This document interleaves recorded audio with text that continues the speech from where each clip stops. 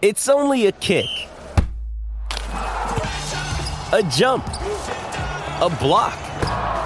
It's only a serve. It's only a tackle, a run. It's only for the fans. After all, it's only pressure. You got this. Adidas. Mother's Day is around the corner. Find the perfect gift for the mom in your life with a stunning piece of jewelry from Blue Nile. From timeless pearls to dazzling gemstones, Blue Nile has something she'll adore. Need it fast? Most items can ship overnight. Plus, enjoy guaranteed free shipping and returns. Don't miss our special Mother's Day deals. Save big on the season's most beautiful trends. For a limited time, get up to 50% off by going to BlueNile.com. That's BlueNile.com. Why take one vacation with the family when you could take all of them? With Royal Caribbean, you don't just go to the beach. You visit a private island and race down the tallest water slide in North America. You don't just go for a road trip. You ATV and zip line through the jungle. You don't just go somewhere new. You rappel down waterfalls and discover ancient temples. Because this isn't just any vacation. This is all the vacations. Come seek the Royal Caribbean. Ships Registry, Bahamas.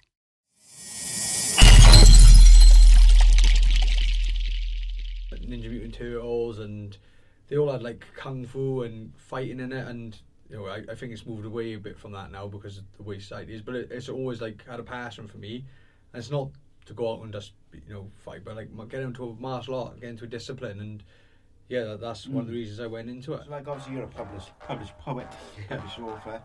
What do you have an interest in like writing and poetry and stuff then, or did that come a bit later? I've always loved like storytelling. Like you know, I'm a bit of a bookworm, and I used to devour books when I was a kid. You know, I'd be reading whatever I can remember. I don't know, I can't remember the name of the author now, but it was about all these mice and rats, and they were all in different kingdoms and stuff. And I can remember reading all of them, and I just loved it. And when we were, it was like 8 or 9, we went on an overnight school field trip to a place down the Gower, and one of the things in it was a poetry workshop. I remember writing this poem, giving my teachers, and they all said it was good, and I think it ended up getting published in a paper or something. And yeah, that's the first memory I've got of like writing something and someone saying it was good, and then it's just always sort of been a part of me, probably longer than boxing. One of the other things that kind of like kills Britain a little bit is like in America, each state has got its own athletics commission, so they'll you'll have to have medicals of each state fighting it. So for example, in Florida, you can have an MMA fight one week and fight pro boxing the other week and fight bare knuckle the week after. But because they're run by one athletics commission, if you get injured in one, they know about it, so they suspend your license. You can't compete in any other sport until that suspension. In Britain, because you've got the British Boxing Board, is governed by just them, and MMA isn't governed by anyone, although Safe MMA is trying to do it.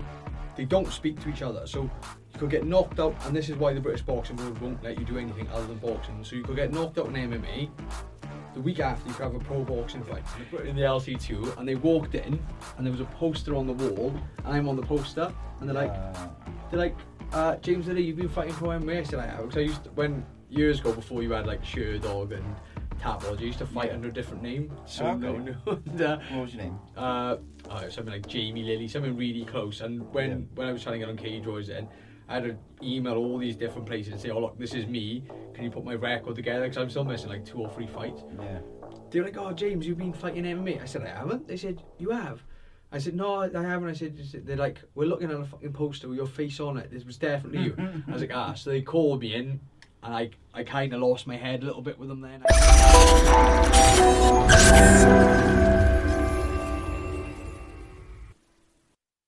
Hey guys, I'm Si. Welcome to Ace Podcast Nation. Welcome to another episode of My Story here at Eat Sleep Media, and delighted to be joined today by bare knuckle boxing fighter and of course poet. He is Mr. James Lights Out Lilley. How are you, my friend? I'm good, mate. Thanks for having me on. Indeed, looking forward to it, mate. I've been looking forward to it. It's obviously we had you on the fight show previously. This one's a bit different. We delve into kind of you a bit more, and obviously on the fight show we talked about like fighting generally and stuff. A bit more about you today, but looking forward to it, mate. Have a nice chat, and like wherever we go, I suppose. We'll see where we end up. But to kind of start us off, I guess, what I like to do is take you like right back to sort of the beginning, your upbringing and that, and like where you're from and all that sort of thing. So if people don't know you and they want to get a feel for you, what was the early days for James Lilley like? So I grew up. I meant before. I grew up in Town Hill in Swansea. It's a decent area. Not the Town Hill bit or the Swansea bit. The Swansea bit. It's a decent area. I know it has had a bit of a reputation in the early 90s for the car crime and stuff, but you know, it's a great community. They all get behind their own. So I was doing a bit of kung fu when I was younger,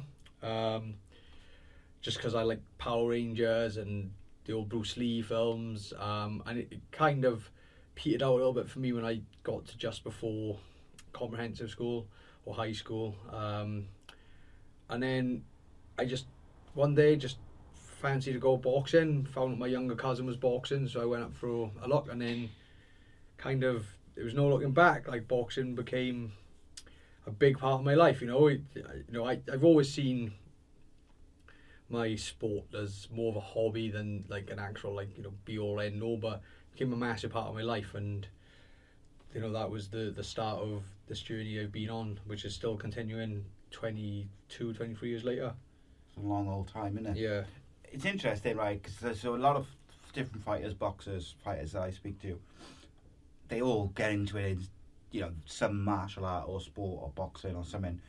Kung Fu, you're the first person who said to me that's where they started, was Kung Fu. Yeah. What's the difference between Kung Fu and, I know, karate or something like that? I don't know the full sort of details of it because, I was a kid, but all I know is the Karate Kid. It's just, they're actually doing Kung Fu in it, but apparently they couldn't call it the Kung Fu Kid because it didn't sound as good as the Karate Kid. Okay. But that's the only kind of fact. But it was simply because there was the Kung Fu Academy was closer to my house than the karate. The karate was down what we call the Gorse, which was a little bit further walk. And being a kid, I was lazy, so I got into Kung Fu.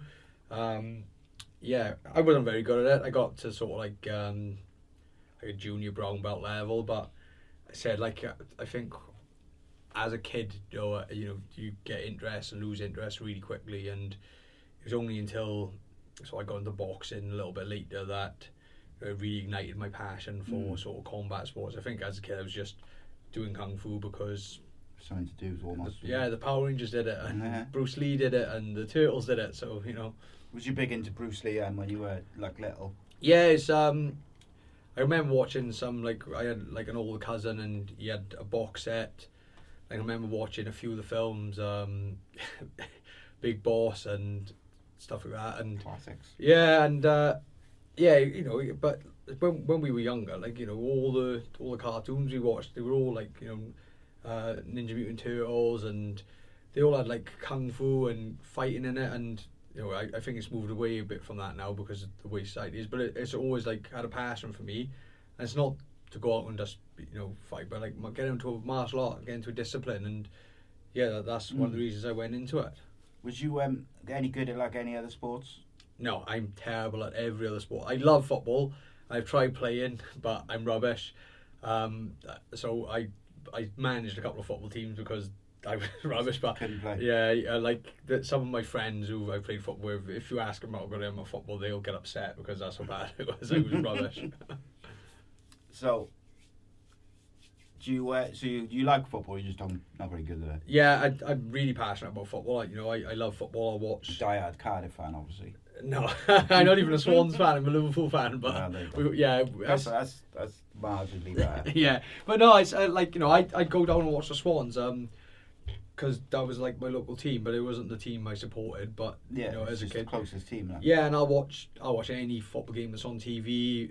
I love the World Cups, the Europeans. I'll watch pretty much every group game I can, and always got it on my computer at work. And I love football. And then sort of boxing took over. So I kind of, it was weird because when I got into boxing when I was like 12, 13, I kind of gave up following all of the sports. Like, you know, I was in this bubble and all that mattered to me was boxing. I'd have like stacks and stacks of boxing magazines. My mother still got thousands of boxing books that she keeps telling me to go pick up, which I keep saying keep them just in case.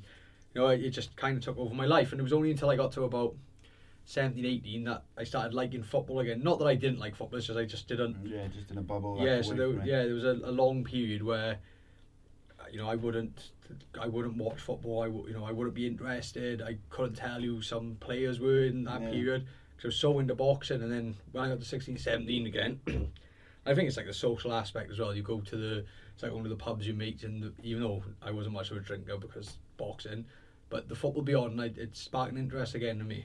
Yeah, it's like a social thing, isn't it? Yeah, exactly. What was you like as like a teenager? Trouble? Good? No, that's a good question. So I went to a school outside my area, so it was more of I would say it's seen as like a posher school. So okay. I kind of went there. So I was probably seen as a troublemaker in that school because I was this mouthy kid from, you know, the rough area. Yeah. But I done well in school. Went on as far as my A levels before deciding I didn't fancy university. But yeah, no, I'd say I got in trouble a couple of times in school, but I wasn't sort of constantly. You know, I wasn't one of them getting suspended every week, but I think most of it was that I was like just seen as this mouthy kid from downhill. So did you find it hard to settle in a school which was out of your area? So was you going to a school, like a different school that was to the people who lived like around? Yeah, and it was because I went to a primary school outside my area. It was kind of a feeder school for the high school.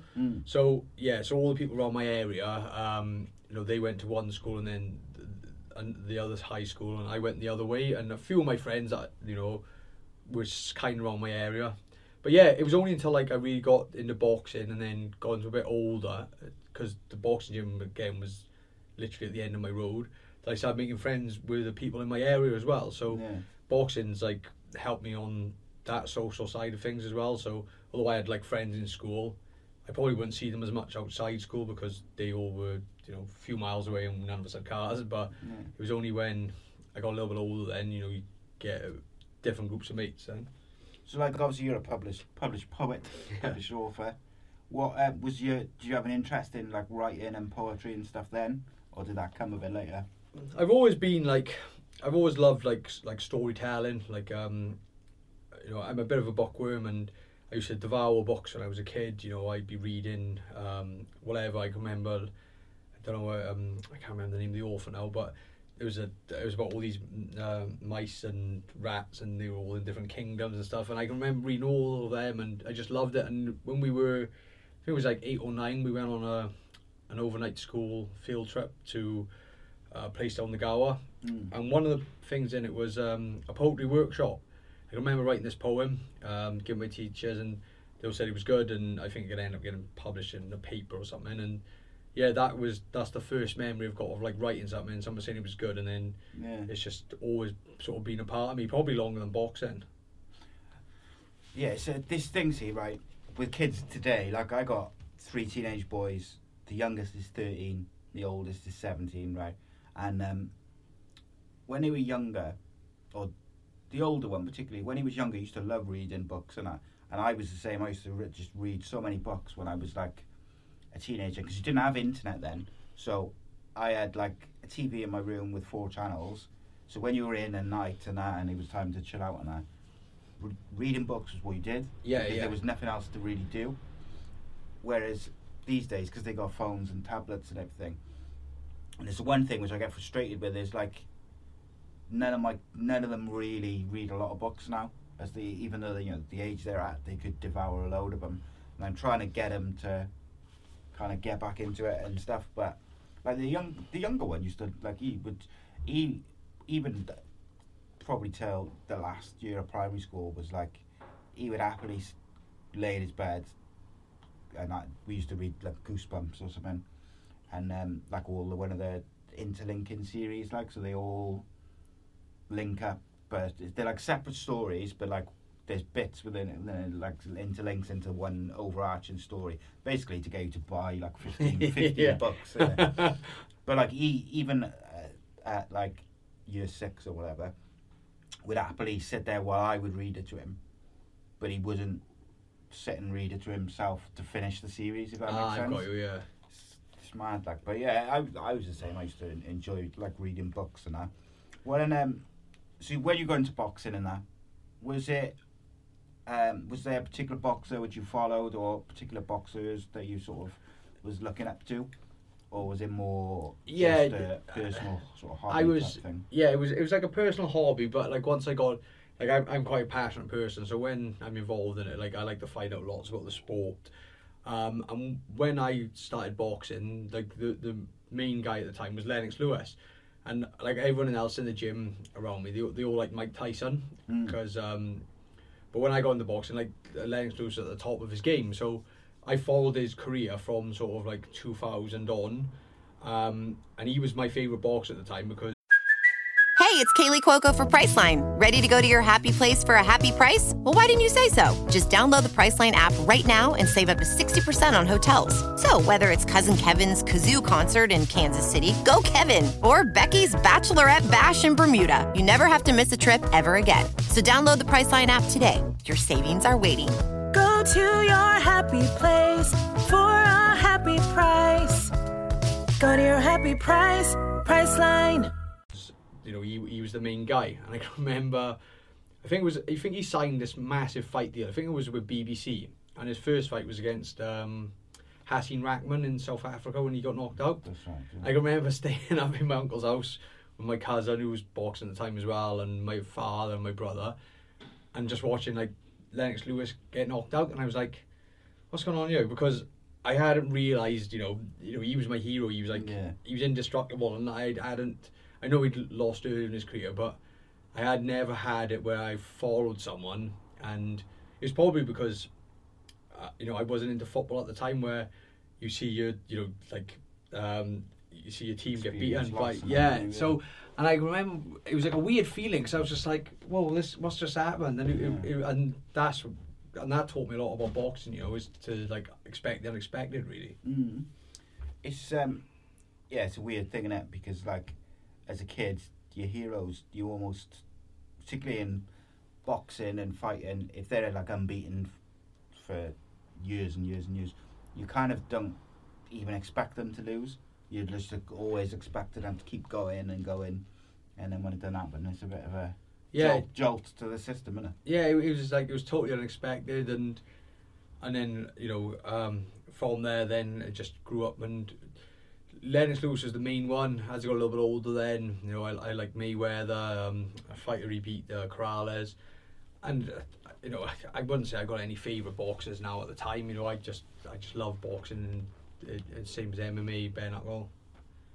Yeah, it's just, I followed quite a lot then. As you said, I started devouring, obviously Joe Calzaghe. Started devouring like magazines and books and found out as much as I could. So, did you had like a stint in MMA, didn't you, to a certain degree? Like, when did you kind of make that decision to give that a go, and also then make the decision to switch back as well? I turned pro quite early with the boxing. I turned pro when I was like 19, and I think a couple of years later, pro boxing's changed a lot within the last 15, 16 years, from the way it was then to the way it is now, especially in Wales. Wales has got more better promoters now, better run shows, and they got more of a better infrastructure for boxing. I think it's because you've got people like Lee Selby, like Liam Williams, and others, Joe Cordina, and because of them, it's helped pull boxing from where it was. And but I was waiting around for fights for ages because I didn't have a big manager, and I wasn't like any sort of superstar. I can always remember I was just waiting around for fights for ages and ages.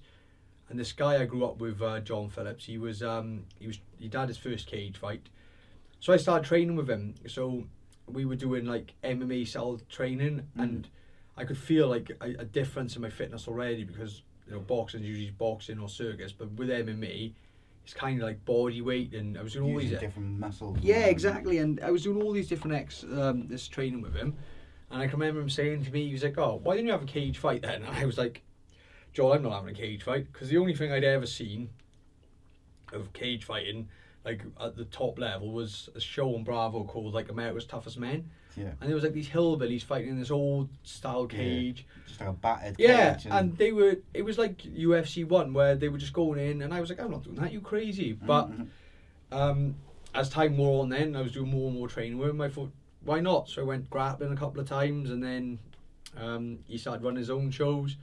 And I said I was in a bit of a lull of boxing, and with me, I like to be active. I like to fight. A fight's a fight for me. It doesn't matter if it's boxing or MMA.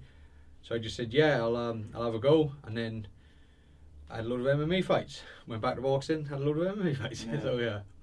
Was it frustrating with the boxing then? Because seems like that was what you wanted to do, but you just couldn't quite get a break or the chances that you wanted. Yeah, I find, like boxing. Yeah, I know it's a different game now, boxing, isn't it? Yeah, especially in Wales. Exactly. I think you've got more support with the different managers and promoters, and I just kind of lost a passion for it. Really, I just felt I was waiting around for fights. Then I would take fights on the road, and if it was a close fight, it would still go home. Yeah. So I kind of lost like a love for it. I still, I'm just happy to be a fan now. But I wonder about that all the time. Like we speak about it on the fight show all the time with Ben and with Danny, like about boxing, because there is this thing of, particularly on the not the biggest shows, but like the sort of decent shows, but not the top shows, where the away fighter has to do so much to win a fight on points. Like you look at the Canelo fight the other day against Bivol. Yeah.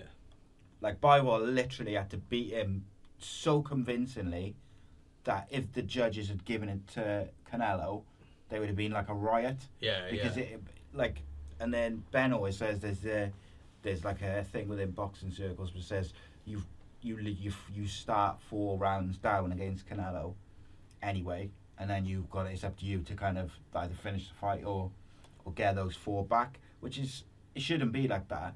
But my question was going to be, if you're a young pro who's going and he just wants to fight, so you'll try, if you want to, if you get a call and say you fight in Liverpool or you fight in Manchester or wherever, and then you go and you have a good old battle and you think you've won, or even a good performance but it's gone to the card, and they always give it to the home fighter, it's got to be demoralising. It's got to be like, what's the point? Like I'm losing money to come up here because you don't pay me enough, and it's like, yeah, I think the way boxing is structured, I think it needs an overhaul. It is getting better because of the looming. You got MMA, which is like hot on its heels. So I think it's getting better, but you can go to some local shows and you'll have 7 hometown fighters fighting 7 journeymen. Yeah. It's costing you 50 quid a ticket, and you could predict every single one of those matches of what the result's going to be, because it's for some reason in boxing they seem to have to want to build a record early. Yeah, they pad the records out a bit. They do it with people who've been in the Olympics as well. They'll throw them in against these journeymen when they don't need to. The guys who fought in the Olympics, they have fought technically good fighters. Yeah, the best. They've fighters. Already fought good fighters. And I don't know what it is about boxing. They seem to have this massive thing about preserving that. Like you look in MMA, some of the top guys have got 10, 15 losses, and no one cares about those losses because of their wins. Yeah. Like Jorge Masvidal, he's one of the biggest names in MMA. He's like one of the money man. He's got 15 losses on his record. Yeah. Nate Diaz, 11 losses on his record. No one cares about that. They care about the win, and you just keep going. So I'd like to say that there's going to be a switch, but because there's so much money in boxing and the way it's structured, it's hard to break out with that, and it works for boxing. Don't get me wrong. I think. Excuse me. Sorry. I think there's there's been a slight change, I reckon, in the last maybe 5-10 years, only because, and I would say particularly in Wales, I think Wales is almost leading the way a little bit in the UK in terms of boxing has had to adapt in Wales because they were losing kids to MMA. Yeah. Because like I had Gary Lockett in here a few weeks back, and he was like, he couldn't believe that when Richard Shaw done the Cage Warriors Academy shows, which is not even the biggest names really, it's the up and coming names, they were sold out. Like like 8, 9, 10,000 people, whereas boxers have got to. You see them on Facebook. Some of the biggest young boxers in Wales, like they've really got to push their tickets out, because the way that they're going to get pushed to the next level for their next fight is by the amount of tickets they sell. Not necessarily, it is partly by their performance, but it's also if they can sell tickets. And to me, that's frustrating. But I do think Wales has got better with the boxing. Like that Sangagar events has been doing some really good shows in Cardiff and Swansea. There's one in Swansea on Saturday. That's right, yeah. Lloyd Germain's fighting, who I had in the week before last. Did he fight for a Welsh title? Is that right? Yeah. Who was he fighting? Can you remember? Tinkler. That's it, Jake Tinkler. That's it. Yeah. I think they've fought before. I think they fought in the amateurs, if I remember correctly. Yeah, I looked at. I'm sure there's another couple of fights on. I think there's another Welsh title fight, and there's a Celtic title between Scottish guy. Morgan Jones and I can't remember his name. I think he's defending his middleweight title or super middleweight title. I can't remember which one. Yeah, it's a decent card, but said that like I don't want to like slag boxing off too much, but the British Boxing Board are a big problem because they're set in their ways. Like for example, in Wales, in my gym in the warehouse in Swansea, they do white collar boxing. Okay, so they do like guys who never fought, put them for a 12-week training camp. And I've had a table at every one of those shows because it's such a good night. You've got people swinging Sweet Carolina. We don't even know. I booked a table for the Auga show. I don't know anyone fighting since then. A couple of my mates have signed up, but it was such a good night. And Chris Ware, who runs the gym, me and him spoke about when we were pros. If you'd had a pro show like that, where people are just coming for the event, and then the fighters can sell tickets after, people are going there just to have a good time. And if you had that in pro boxing, you'd have sold out shows every week. Yeah, 100%. It's just the atmosphere. Sorry, mate. I don't know if it's my missus keeps trying to ring me. Oh, sorry. It's one of them things, isn't it, whereby you're trying to, like, the fighters are trying to sell the tickets because they know if the promoters, like, so if you've got a fighter A, I don't want to name anyone particularly because it's not fair on them. No, of course, There's certain fighters who sell a lot of tickets. There's other fighters who maybe don't struggle. They struggle to sell as many tickets, not because they're worse fighters or they've got less fans. It's just their fans might be less able to get to wherever or whatever. It could be anything, kind of. Someone could have a bigger family, whatever it may be. But like, I think what Welsh boxing has done well is adjusted to the fact that Welsh MMA, like there's a list of guys in Welsh MMA at the moment who are like, if they carry on with the trajectory that they've got, could end up being big things. And like, when you speak to like Richard Shaw and people like that, like he's more excited or as excited about the next batch of kids who are coming through who are only like 16, 17 now. And it's like, boxing can't sleep on that. No, exactly. And if you take it out to the UK as a whole, you've got Paddy the Baddie and Molly McCann now, who, alright, I don't think Molly McCann's the greatest fighter, but what she's got is she's got guts. She likes to have she has entertaining fights. She's got a personality which people seem to enjoy, and she trains with Paddy. They both out in America now with Dana White, and it's like, if they keep winning or even if they lose, if they keep having entertaining fights and their personalities go the way they are, they're just going to get bigger. So you're going to have like people. I know people say, and I don't want to like exaggerate, I really like Paddy. He's such a sound guy. I've interviewed him a couple of times, and he's really sound. Like, he's not like what you expect him to be from his interviews. Like, he's not as like, I don't know, obnoxious, I suppose is the right word. He's a really cool dude. Like, and but if he keeps getting bigger and keeps winning and gets titles in the UFC and stuff, that's another big name. Then you've got like Jack Shaw's undefeated. You've got Jordan Vucinic in Cage Warriors, who looks he'll probably be in the next UFC London, I think. Yeah, because he's just so good. And then, you know, there's another few names, by the way, all around the country. And it's like, if they all go to the UFC or Bellator and they all become champions, even Brett now, I think if Brett wins that fight in Ireland in a few weeks, I think there's a good chance he'll be in the mix for the next like bantamweight title fight. And like, if all those names in MMA keep growing and boxing stays stagnant, you lose another generation of kids to MMA. Yeah. Because when they got the choice of, should I go to boxing club or should I go to MMA? Well, I want to be like Jack Shore. I want to be like Jordan Vucinic or Paddy the Baddy or whatever. And I think you can't sleep on that, because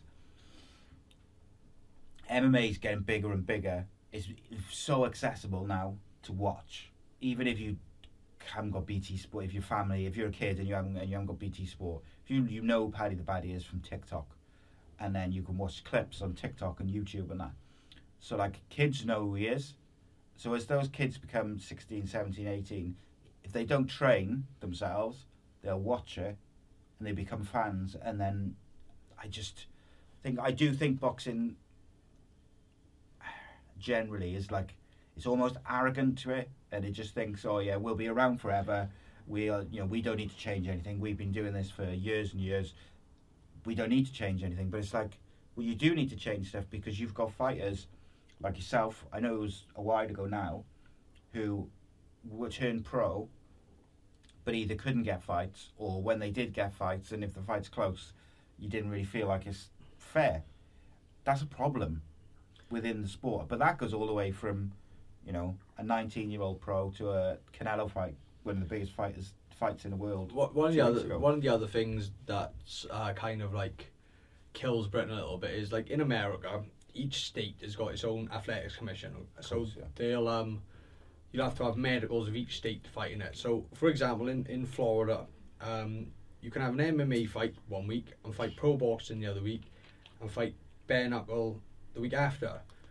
But because they're run by one athletics commission, if you get injured in one, they know about it. So they suspend your license. You can't compete in any other sport until that suspension. In Britain, because you've got the British Boxing Board, is governed by just them, and MMA isn't governed by anyone, although Safe MMA is trying to do it, they don't speak to each other. So you could get knocked out, and this is why the British Boxing Board won't let you do anything other than boxing. So you could get knocked out in MMA, the week after you could have a pro boxing fight, and the British Boxing Board, because they've got no communication with MMA, they won't know you get suspended, and that's why people then are having to make a choice between the sports. Whereas in America, I know a guy, I was speaking to him in the change room, and he just had a bare knuckle fight, and he said, I'm going to fight pro boxing next month. And I was like, you know, he wasn't injured or anything, so he was going to get cleared, and that's what you can do in America. And I think that's the only thing the British Boxing Board need to kind of take on board, is to think, right, these guys want to do both sports, let's let them do it, rather than making thing. And they could have do it safely, innit? Yeah, they could. You know, there's no reason why the British Boxing Board of Control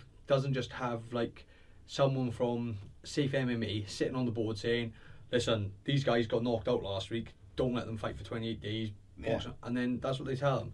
But it's 100%. There's a guy we had on the fight show. His name's Josh. I forget his surname.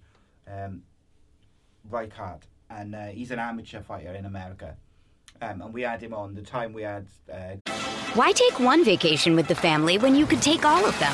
With Royal Caribbean, you don't just go to the beach. You visit a private island and race down the tallest water slide in North America.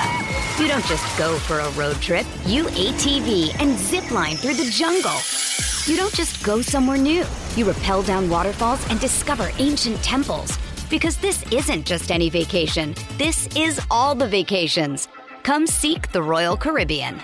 Ships Registry, Bahamas. Graham Boylan on. So we had Josh on because Graham couldn't come on until a bit later. And Josh fights kickboxing, MMA, and something else. I can't remember what it was. But I think it might be boxing, it might be bare knuckle, I don't know. But he does 3. And he literally, I see his Facebook, he'll be like, I got a kickboxing fight this week. He does it. And then 2 weeks later, he's like, I'm doing MMA. And it's like, yeah, it's amazing for him because he's able to hone his skills. Yeah. I think ultimately he wants to do MMA, but like his skills have been improving all round because he's fighting kickboxing, he's doing grappling, he's doing wrestling, and he's doing it all at a very, very high level in his state. But if he gets knocked out in kickboxing, he ain't doing the MMA fight. 2 weeks later or exactly. Whatever. And it's not complicated to do. No. Like, do you know what I mean? When we had Graham Boylan on, actually, on that subject, he went on a little bit of a rant, he did. And look, I was so happy to have him on because he didn't do much press. Certainly doesn't do much press with a channel my size. No. And he gave us his time, and he had a little rant about Safe MMA because he said we're the only company in Europe, MMA company, who uses it. And it's like, that's not right, is it? Yeah. Because so for people who don't know, Safe MMA, basically you have to have like a full like brain scans and all that sort of thing, isn't it? So like, yeah, it's the same as heart scans, things where... Yeah, it's the same as going through your boxing medical. So it's like brain scan, eye test, blood test, and it's the same. But I think the problem with like MMA is, again, because they're not run by like a boxing board, there's no one to say, right, you can't put the show on. And the smaller shows then can't afford... Yeah. And then say, for example, me and you both had our medicals done, you get injured, and I've sold 20 tables, then they're going to have to replace you with someone. But if there's no one available who's got Safe MMA, then they're going to have to bring someone else who might not be as high caliber, but this fighter sold half your show. So if he doesn't fight, you're losing. So I can understand Graham's frustration, but at the minute I don't think MMA has switched over enough. It's not big enough for the smaller shows yet, you know what I mean? Yeah, no, I get that fully. And I think his thing is like fighter safety in it, and I get that. Yeah. But you're right, like if you're putting on a smaller show, it's not as easy as just saying, right, you've all got to get it. But like, so in Cage Warriors, you have to get it to be allowed to fight. But then Cage Warriors is on UFC Fight Pass, and it's like you said about losses, mate. Like something the MMA, like fighters have got losses. You look at the Cage Warriors card this weekend. It's literally like the best versus the best all the time. Jordan fought Paul Hughes the other month, or like last year or whatever. Like, there's no padding your record out. It's literally the best outside of the UFC fighting each other. So it's boxing. I think needs to adapt a little bit, but I would like to see MMA and boxing in the UK come together a little bit, even if they just create some sort of boards between them and kickboxing, and just something which can generally oversee fighter licenses. You just say, right, if you want to fight in boxing, MMA, kickboxing, whatever, you've got to have a license, and you've got to be okayed for a fight. And then I think the sad thing is the same regards. It's only going to happen if someone gets seriously injured in MMA, and then they're like, right, okay, did he have his medicals? And like, no. Yeah. Well, why didn't he have this? Well, we don't require it. It's only going to happen, and then that's going to be like, you shouldn't be doing that. That's putting out a fire. You should be stopping the fire starting. You know what I mean? Of course, yeah. Get it done before someone gets hurt. Yeah. So do you know with like when you first joined pro boxing and you were struggling to get a fight, could you at that point go and do an MMA fight and then go back to boxing? Well, I got suspended by the British Boxing Board because they found out I was fighting MMA. Right, okay. So I fought in the... That must have been an interesting conversation. It was a very interesting conversation. I fought, funny enough, I was in the LC2. So, and I fought MMA in the LC2, and I used the money from the... I'm ringing someone in my pocket. Mm-hmm. I don't know that happened. Sorry. It's all right. Okay, yeah, so, take two. So, I fought MMA in the LC2 because I was between jobs. I wasn't between jobs, actually. I was in a shitty job, and I couldn't afford to pay for my boxing medicals because promoters didn't. So I fought MMA on my friend's show, Budo. And then I went in and got my boxing license out of that money and fought boxing in the Bramham Hall. So then the week after, or a month later, they put on a boxing show in in the LC2, and they walked in, and there was a poster on the wall, and I'm on the poster, and they're like, James Lilley, you've been fighting pro MMA? I said, I have, because I used to, years ago, before you had like Sherdog and Tapwad, you used to fight under a different name. So okay. and, what was your name? Something like Jamie Lilley, something really close. And when I was trying to get on Cage Warriors then, I had to email all these different places and say, oh look, this is me, can you put my record together? Because I'm still missing like 2 or 3 fights. Yeah. they're like, oh, James, you've been fighting MMA. I said, I haven't. They said, you have. I said, no, I haven't. I said, they're like, we're looking at a fucking poster with your face on it. This was definitely you. I was like, ah. So they called me in, and I kind of lost my head a little bit with them then. I was like, oh, no, I was like, oh, I'm not bothering going in. I said, I don't get paid enough in boxing. I'm not a superstar. I just enjoy fighting. So I stayed in MMA. And then I got into bare knuckle. And then a couple of years later, I was still sparring boxing guys. And I kind of got an inkling to go back to boxing. So I thought, right, I'm going to put myself back in for my license. We'll see what they say. So I went up in front of the boxing board. And they're like, if you ever fight bare knuckle or MMA again, you'll be banned for life from the sport of boxing in the UK. I was like, right, okay, sir, I'm sorry. And then I got offered a fight in the Vale Arena, but I had to sell X amount of tickets. It was going to be against like a journeyman, just to get my win back in, and then I was offered a Welsh title fight. And then John Wayne Hibbert signed for BKB, and I knew John Wayne Hibbert from watching him on TV. He had the WBC International belt. And BKB phoned me up and they said, do you want to fight John Wayne Hibbert? So I was like, yeah.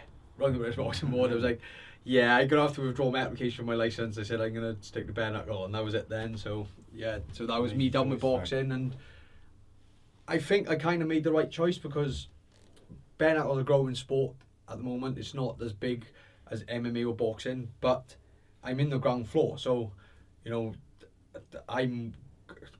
in 10 years' time, if the sport does grow, people look back and they'll be like, oh, this is, James Lilley. He was one of the first pioneers, so... Yeah, 100%. Yeah, and seemed to be pretty good at it, so... Yeah. That's the thing, isn't it? Like, I think when it kind of, a few years ago, when you first heard, like, bare knuckle boxing, everyone was a bit like, oh, don't know about that. But, like, when you actually watched it then and what it wasn't quite as... It's the same as when people say cage fighters, isn't it? Certainly 10, 15 years ago, when you heard cage fighter, you assumed like the hillbillies fighting in there, like exactly, the broken cages and that, and you assume it's like bare knuckle boxing in like a slaughterhouse or something like you see on a film, or in, it's what's called Snatch, isn't it? Yeah, it's like you said, like they used the word cage fighter years ago just to get people interested in, like, oh, cage fighter must be like gladiators and stuff. Yeah. But now you speak to like the MMA guys who were around. Like it. You say cage fighter, and you can see them sort of winching because they don't like that word, because that was a word they used because they had to get it off the ground floor. And now it's mixed martial arts. Yeah. And although you can't really rebrand bare knuckle boxing or bare knuckle fighting, I still kind of wince when, like, if I'm in work and someone's like, "Oh, this is James. He's a professional fighter. Oh, what sport do you do?" And I'm like, "Oh, boxing. Oh, for who?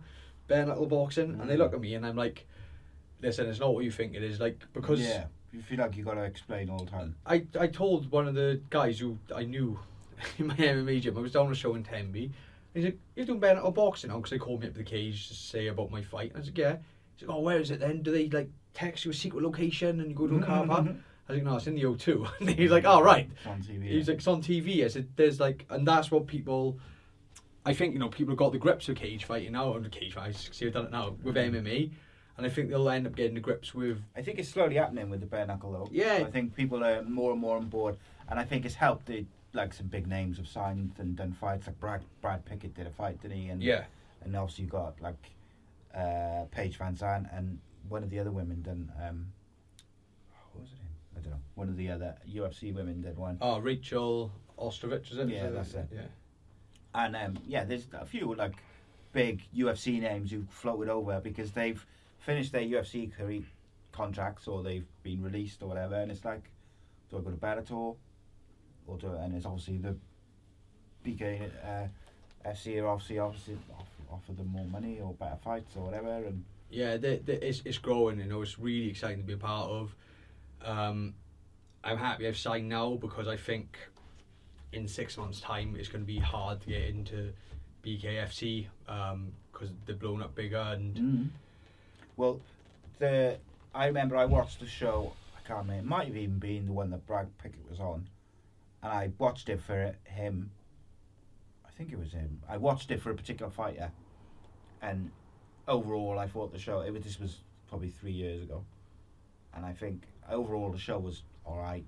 I watched it for the fighter I was looking for. It was good, But then when I watched the one that you was on a few weeks back, the difference in everything in that 2-3 years is massive. Right down to the quality of the fights, the fitness of the fighters, the condition of the fighters, the presentation of it as well, like the commentary and the quality of the camera work. Everything has gone up massively. And you always know if a company's growing, like, because the quality gets better. Because as they're growing, they're expanding, they're adapting. What was your experience like? Because you obviously went out to America for your last fight. What was that like? It was amazing. Did you know for a while that you were going out to America for your next fight? Well, I'd spoken to BKFC a few years ago when they were not as big then. I was interested in going out. I would never say it was a goal of mine to go fight in America, but all the fighters I grew up watching were all fighting in America. Yeah. So if it got offered to me, and now BKB out in America doing the collab shows with BYB. So, but I didn't know that was happening at the time, and I got offered a contract with BKFC. So I left BKB, went to BKFC, and I was waiting around for ages because we just come out of COVID. There was still like loads of restrictions in place. You couldn't fly. You'd have to go isolate for 2 weeks in a country outside of Britain. And I just thought, right, you know what? There's so much hassle. It was a pain, and I was like, it's time for this company now. It's not going to happen, and that's why I booked to fight that MMA show when I spoke to you guys last time. And I was sitting in Peterborough in the restaurant with the guy I work with. I had a pint in my hand, and my phone went and said, "James, you got a fight offer." And I was like, "All right, we've heard this before." Within an hour, I had a fight contract through. Put on a sweatsuit because I always carry a training kit with me, and I was running through Peterborough at 6 o'clock in the morning then to get the weight off and stuff. So yeah, and then they said, it's going to be in Fort Lauderdale, just outside Miami, and I was like, until I got on the plane, I was still like, this is never going to happen. Yeah. You know? And you kind of don't think of the situation when you're in training camps. Like everyone's like, the fight's 8 weeks away, it's not a long time, but because you've got like, you train 6 days a week, so twice a day, whatever that is, times 8. It's a lot of sessions. It's a lot of sessions, so I'm never thinking about the fight. I'm never thinking about my opponent. All I'm thinking about is, I got to get up at 4:30 in the morning tomorrow to train at 5. I got to go back to the gym after work, and that's all I'm thinking about. And then you work to your rest day, and you're like, and you just think about your rest day. And then maybe on your rest day, you start thinking about all the stuff you've got to do. But like until we got to the airport, I was like, shit, we're going to America. And I hadn't flown for 3 years because of COVID. I had like 2 holidays cancelled. I haven't been on a long-haul flight for sort of 10, 12 years. So it was just a whole surreal experience. And I think...